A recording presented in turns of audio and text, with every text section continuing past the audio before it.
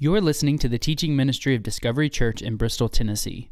For more information about Discovery, or for more free audio content, please visit discoverybristol.com.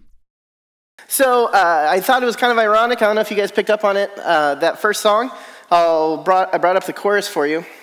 In light of this morning and this last night, open up the heavens, we want to see you. Open up the floodgates, a mighty river flowing from my heart, filling every part of our praise.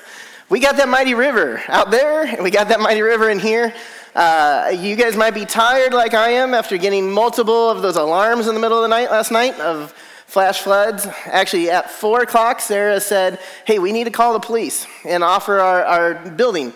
And so at 4 o'clock, I'm on the line with the church, with the police, offering to come use our parking lot, tell them if they need, we could come unlock the building and just be there for all these people. And so I'm glad you guys are here this morning, willing to brave all this weather, willing to come out and fight what might have been traffic for the race. It turns out fighting the weather and being here.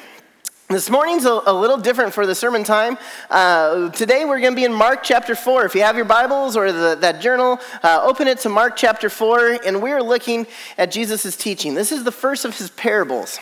Mark doesn't have as many parables as the other Gospels. In fact, Mark has the least number of parables. There's only 4 or 5, and this is the first one that Mark includes. This parable is in all the Gospels, and Mark includes this one, and it's a special one. It's one you might be familiar with. You might have heard before. It's the parable of the sower. This is the first one Mark introduces us to, and Jesus has this giant crowd. It's this crowd of Israelites, this crowd of people that are part of a farming culture. Everything they know revolves around farming. Many of them are farmers. If they aren't, their whole society revolves around it. Even their festivals and what they do when they're praising God, 2 of those revolve around the harvest, the opening harvest and the closing harvest. It is integral to their faith. It's integral to their economics, to everything about them. So Jesus has this giant crowd. And this crowd is full of peasants, full of normal people, full of farmers, full of people dependent on grain. And so this parable hits home.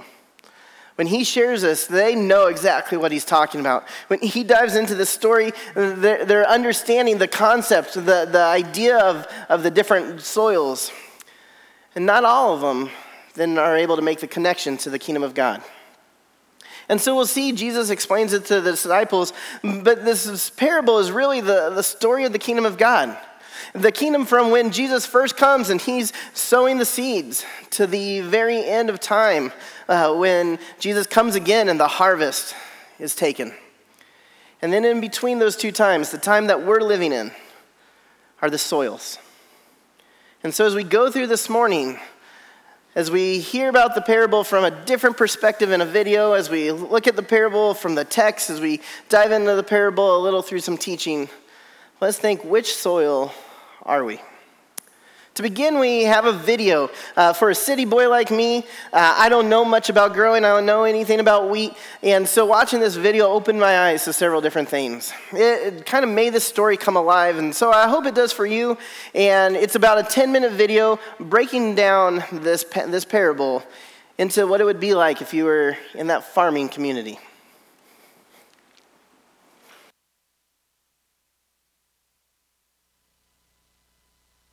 This is a seed grade of wheat that came from a local farm supply, and we'll put a portion of that in my little bag here. So they would hold this bag and that quantity of wheat, about like that, and take a handful at a time and sow the wheat like that. So this is a good seed grade wheat here. Probably germination of 85% plus, which is normal. Let's go out and sow a little of this.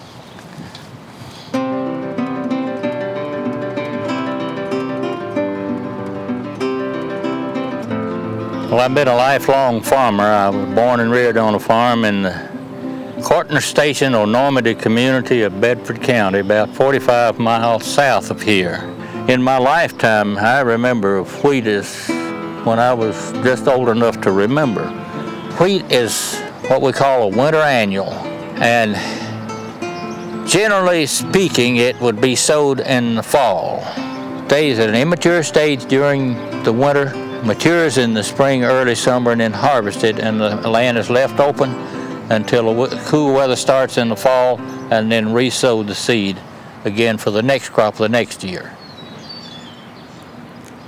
Okay, this is a lane or a walkway or a heavy use area here, which is quite compacted and hard, and it would be impossible to get a good stand of wheat or any crop on an area like this. And this is very similar to what you would find in the roadways between property lines of years ago. And hand sowing or any sowing like that, you have some seeds that will fly or carry further than others, and you would get it in that margin there. It wouldn't be just precise like digging a row, planting in the garden. That broadcast, some of it would go further than others, so there would be some scattering out on the hard ground or the paths. You know, birds are scavengers, and they'll pick up anything that's edible that's loose, whether it might have been pigeons or ravens or what have you. You sow down the seed, and the birds would fly in behind and pick up a lot of it. I would not make a good bootlegger because it spilled too much.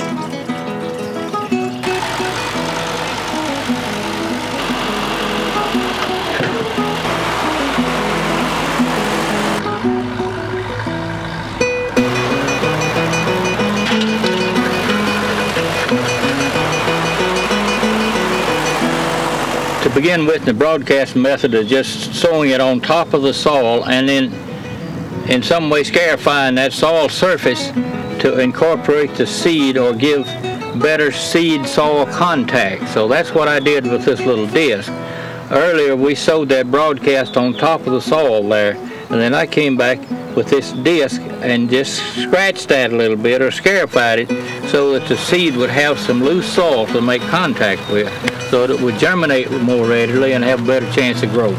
I think that's what would have happened many, many years ago in biblical times, that they probably sowed it on hard ground or almost hard ground, and then came back some way and drug something over it or scarified that surface to give them better seed-soil contact so to get better germination. My little tractor here is almost as old as I am. This is a 1964 model 2020 John Deere.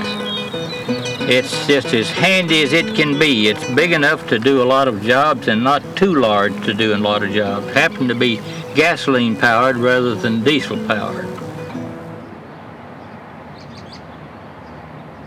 When we sow seed on a glady area or an area that has very shallow soil, it dries out so quickly that the plant cannot mature in a normal time, and it ends up dying. And that's why we have some indication of that here in the dead tissue here on top of the soil, that is actually died prematurely and bears no fruit, bears no grain. What happens when you have a crop of berries in that glady ground and what have you, there's very little fertility to it. So you have a stunted plant to begin with, a stunted seedling. And then from the lack of fertilizer or fertilizer elements, plant growth elements, and the lack of water, we have a stunted plant. If it dries up a little bit, then there's no resistance to those adverse conditions and it dies in hot weather.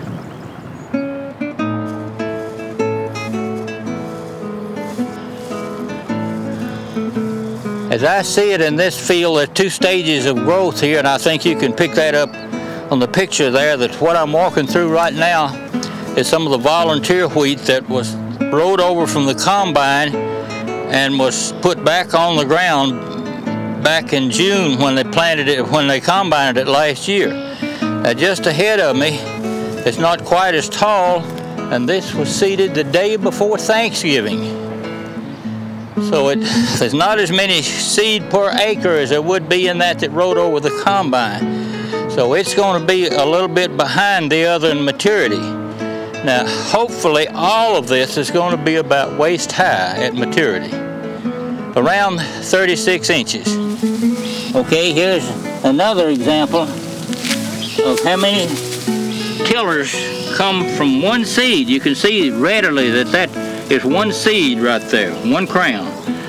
There's 3, 4, 5, 6, 7, 8,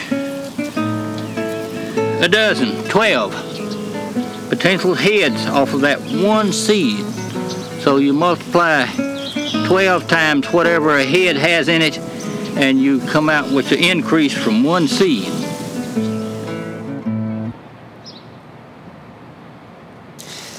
In the corner of this field, it'd be difficult to turn our farm machinery around, so this is what we would call an idle area here. And this is a very good indication of plant competition, where native species, which we may call weeds, compete with our crops. And we can see a very good example of it along the border here, and get over in the edge of the fence row there, the edge of the field. You can see how much taller it gets, and it just takes over from our cultivated plants now. And this area here, you can see the little boot here and the flag leaf from the wheat, and see how small and unthrifty it is. And that's just from competition from other plant species. The plants are so close together that it can't get enough, we'll say, daylight, sunlight. They can't take up enough moisture. They can't take up enough nutrition out of the soil to make a normal growth. So we just get a little spindly plant rather than a big healthy plant. Okay, here in front of me is a musk thistle. That's a biennial plant. Okay, it's not unusual for one of these plants to grow 3 feet in diameter to shade out an area that large. So you can imagine how devastating it could be in a grain crop or a wheat crop. One plant may have 1 million seeds, so there'd be enough plants on this to seed half of Rutherford County. It's been about a month since we visited this field before, and we can see a whole lot of growth in that period of time. And this wheat is well on the way to maturity now, probably twice as tall as it was back then, and it's in the flag or boot stage at this time. And you can see some of the heads here that apparently there's 2 different varieties in this field. These are bearded heads. You see the awn or the beard here. This one is beardless, and I pulled this sample right here to show you that this head is beginning to bloom. Now this is a self-fertile crop, so it fertilizes itself. Insects can help pollination, but it's not absolutely necessary to get a good wheat yield, because it is a self-fertile crop.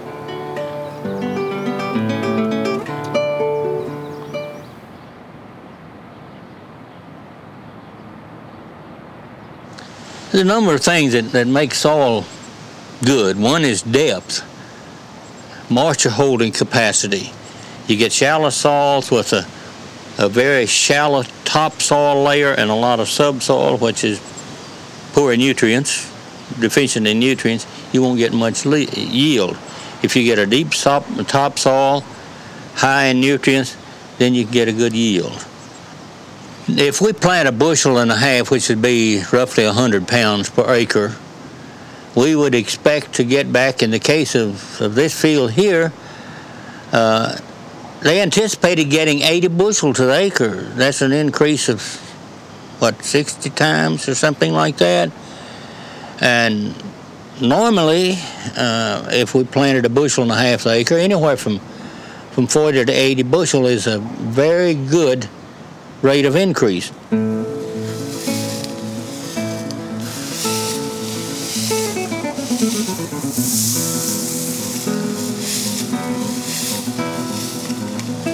Okay, this is a typical mature head of wheat, and this one happens to be beardless rather than bearded, and I'm going to attempt to do just like Jesus did back when he across the grain field and picked up a head of wheat and thrashed it in his hand, rubbed it in his hand together to thrash the wheat out. Now, as you notice that in this little breeze that we have, that there goes the chaff which the wind bloweth away.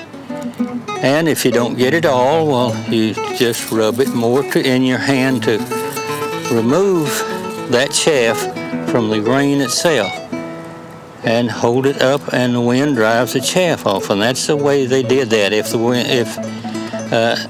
And they call that winnowing, where it actually separates the chaff from the grain. We're just starting to combine this field for grain. He's made several rounds in this field, and it looks rather promising for this year. The thing I like about farming most is to see crops grow and then see crops harvested and be able to plant the seed again and see them regrow again. I love the land, I love the soil, I love to plant, and I love to see plants grow. And I also love the harvest season, because that means at the end of a lifetime of a plant and you harvest its produce, it's a wholesome life. It's a great life if you don't weaken. I made my first garden when I was 6 years old, and that's 74 years ago, so I've been farming for 3/4 of a century. You know, I'm not done yet. I'm a mere 80, and 20 more years of farming, that would put me to 100. That's a century, so that's long enough. I'll turn it over to some of my grandchildren then.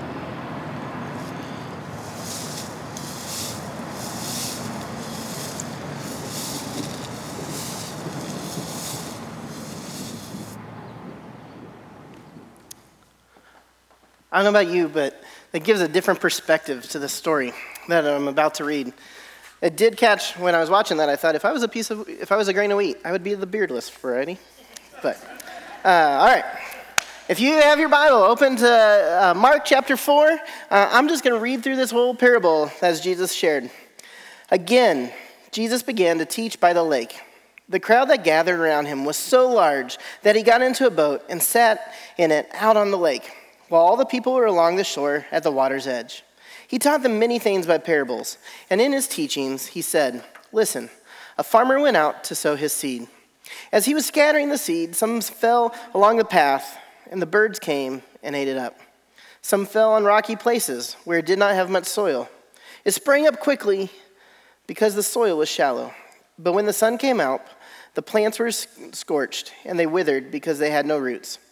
Other seeds fell among the thorns, which grew up and choked the plant, so they did not bear grain. Still other seed fell on good soil. It came up, grew the produce a crop, some multiplying 30, some 60, some 100 times." Then Jesus said, "Whoever has ears to hear, let them hear." When he was alone, the 12 and the others around him asked him about the parable. He told them, "The secret of the kingdom of God has been given to you. But to those on the outside, everything is said in parables, so that they may be ever seeing, but never perceiving, and ever hearing, but never understanding. Otherwise, they might turn and be forgiven." Then Jesus said to them, "Don't you understand this parable? How will you understand any parable? The farmer sows the word. Some people are like seed along the path, where the word is sown. As soon as they hear it, Satan comes up and takes away the word that was sown in them. Others, like seed sown on rocky places, hear the word and at once receive it with joy. But since they have no roots, they only last a short time. When trouble or persecution comes because of the world, they quickly fall away. Still others, like seed sown among the thorns, hear the word, but the worries of this life, the deceitfulness of wealth, and the desires for things come in and choke the word, making it unfruitful. Others, like seed sown on good soil, hear the word, accept it, and produce a crop, some 30, some 60, some 100 times what was sown." The video helped me see the impact. It's the same seed. The same seed is sown in 4 different conditions, and yet the results are drastically different. This is what Jesus' message is. It's the same seed. The message that he is the Messiah, the message that he is our Savior, and the message that he is the one that has come and to take away our sins. The message that we know as we've read through the Bible, that he dies on the cross, that he raises again as we celebrate next week for Easter, that the tomb is empty. This is the same seed. But the seed is always the same. The soil is different. And that's where we come in, the soil. There's 4 different soils that Jesus looks at, and we'll hit those real quick. You obviously have picked up on it. We've looked at it now twice, and this will be a 3rd time. You have the hard path, where the seed lands and the seed can't grow. And the birds come and pick it up, and as Jesus explains, Satan comes and takes away those seeds. And so you have the hard path, and the reality is probably the fact that if you're here this morning or if you're watching online, that's probably not you, for the most part. That probably isn't you, but the reality is you know people who are in the hard path. People that have completely rejected the idea of Jesus, people that are not open to it, and there's various reasons. As Jesus says, Satan has come and plucked up those seeds. There's various reasons, whether it be because of a pain that they've experienced in their life, because of being hurt by Christians or by the church, because of different reasons, different faiths, different backgrounds, whatever that might be. There's people you know that are the hard soil. And so when we encounter the hard soil, I think we need to pray. When we encounter the hard soil, the people in your life, the coworker that you know, the family member that's closed off to hearing about Jesus, that every time you get together, they say, I don't want to hear about that. They quickly change the subject. Let us come before the Lord and pray. Because we're going to see the reality is the soil doesn't have to stay the same. And so let us pray for that the gospel will seek in, and pray that God will be able to change their hearts and find ways to do that. And the reality is you might be that way through your prayer, or maybe God's putting you in their path to continually share about Jesus with them, to be able to make them not the hard soil, but let the seed rest. We have the rocky soil. The rocky soil it looks good at first, but as you dig down, you tend to encounter rocks and hard places. This is often where new Christians are. When you first accept Jesus, you're excited and you're passionate and everything's great. But then when you go and you tell your friends and you tell your family and your coworkers, and they say, well, aren't you going to come out and with us this Saturday night? You're like, no, man, I don't do that anymore. And they're like, oh, come on, you can still party with us tonight. Or if you're changing your habits or your priorities or where your money's going and your spouse isn't on board and whatever that might be, that you're finding these obstacles, these hard points. And it slowly begins to kill out this excitement, this passion for Christ. When you see it's not always easy. Or maybe, as Jesus talks, that there's crises that come into our life. Hard points. Maybe it's not if you're a new Christian. Maybe you've been a Christian for a while, but there's just hard points, and they seem to be killing out this passion for Christ. That there's a loss of a family member, that there's a loss of a job, that there's this hard place in your life, this encounter, this relationship that's falling apart, and it just seems to be killing off your faith. It's the rocky soil. That everything grows up great at first, but when it hits the hard point, everything gets worse, and it begins to die. For those people, I want to encourage you to be able to find ways around the rocky soil, because the rocks are there. That doesn't change. We can't just remove all the rocks, but what we can do is find ways around the rocks. Or we'll find ways around by diving into Scripture, into prayer, into a small group, into community. That life isn't meant to be done alone, that these seeds aren't meant to be planted alone. It's in an entire field that we're growing together. And so you've heard it said twice this morning, and we got this women's Bible study. I want to share this for a second. It's called Forgiving What You Can't Forget. And ladies, if I can get your attention, I think this is going to be life-changing for the body of this church. I think this is going to be a movement that's going to be amazing. We have 8 small groups that are starting the week after Easter, starting April 12th. And this Bible study goes 6 weeks. And if you want to see if you got different times, we have it all throughout the week. We have we have one on Sunday morning, one on Wednesday night. So if you need childcare, we have that. We would love to have you be part of that. It's on your compass. If you grabbed one of those, grab it on your way out. If you haven't grabbed one, to get the details, and you can go and sign up online. It's going to be changing. It's going to be a wave that's going to come and sweep this church, and I hope Bristol. So I want to encourage you ladies to be part of that, because we all have these rocks. We all have these crises. We all have things that have come in our life that we're struggling to forgive. We're not going to be able to grow. We're not going to be able to produce the fruit that we could, that the good soil has, if we don't get past these rocks in our path. And so we have then the weed-infested soil. This is the soil, the wheat that grows up, but it's surrounded by weeds. And Jesus uses this analogy that the material world, the things of this world are choking it out. That we get so caught up in, we might have this passion for Jesus Christ, but our time gets away from us because we're so caught up in trying to make more money, to buy bigger things, to have bigger and better. Maybe we're so caught up in other things that are choking us out, relationships, a hectic schedule. Perhaps it's addictions, perhaps it's pornography, perhaps it's a broken relationship. Perhaps it's not even anything overtly bad, it's just that we're so busy doing so many different things, and sometimes we're so busy doing different things seemingly for God that we miss on just growing and loving God. And so these weeds get choked out by everything around us.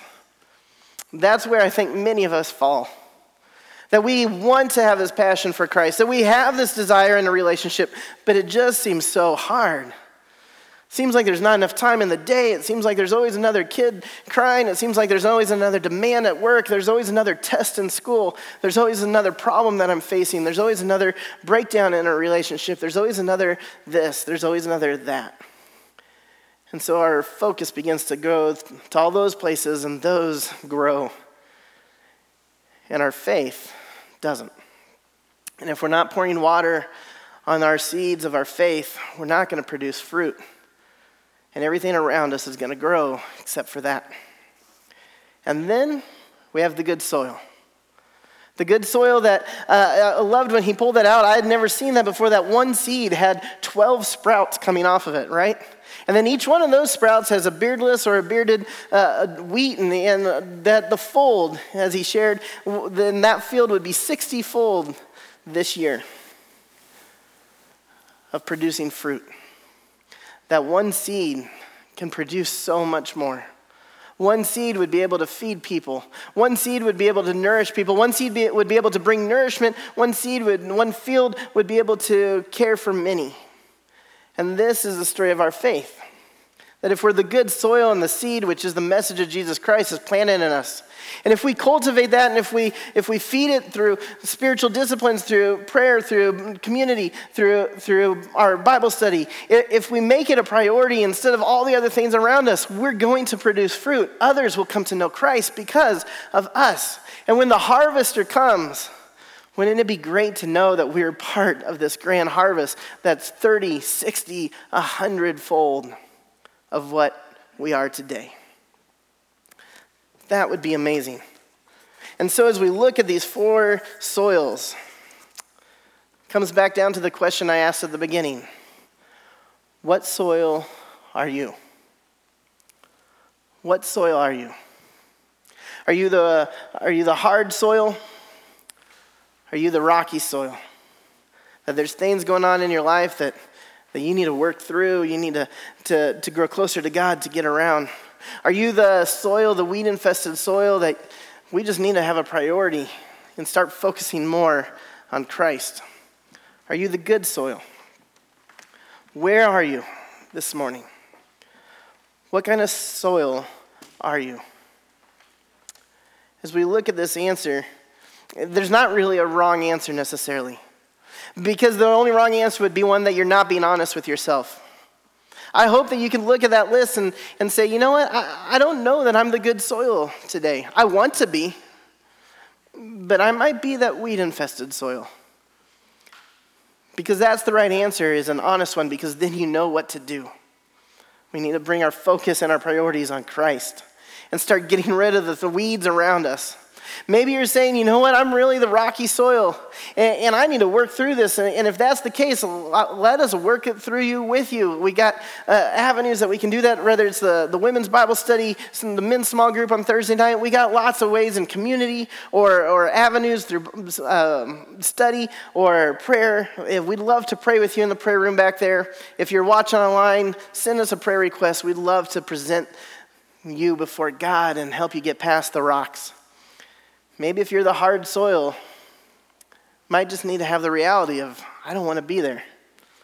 Because the truth is, that doesn't have to be the soil we're at. At our home, we have these 6 garden beds. And so we went out there, and my kids have been playing in dirt all winter. And so it's gotten packed down, and it's hard. And so we went out and tilled it. You know, I just took a shovel and scooped it, and then had Isaiah do the rest. And then we got soft dirt and fertilizer and another fertilizer that smelled awful. And I don't know what that one was, and I don't really want to. Like I said, city boy.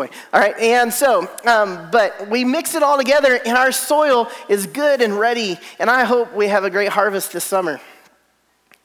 What kind of soil are you? If you need to put some work into the soil, now's the time, because the harvest is coming, and I pray when the harvester comes, we can all be part of a fruitful crop. What kind of soil are you? And what do you need to do today to be the soil you want to be? If you'll pray with me. God, we just lift this up to you and pray that we can be the soil that brings you glory. God, that we can be the good soil. And Lord, there's no wrong answer this morning if we're being honest with ourselves, because that's the answer that we can then grow from.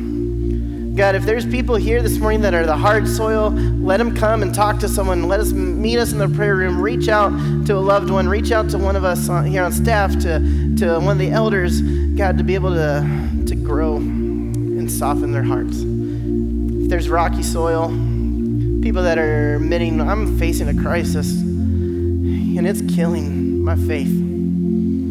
God, let us be able to pray with them. Let us be able to walk through that with them. God, let you touch their hearts and break through those rocks. Lord, there's people here that are weed infested, that they want to grow for you, but there's just so much. Life just seems so much. God, if that is a person here and that's on their heart right now, touch their heart. Let them know your yoke is easy, your burden is light. Come, all who are weary, come to you. God, let us come to you in the midst of this so much.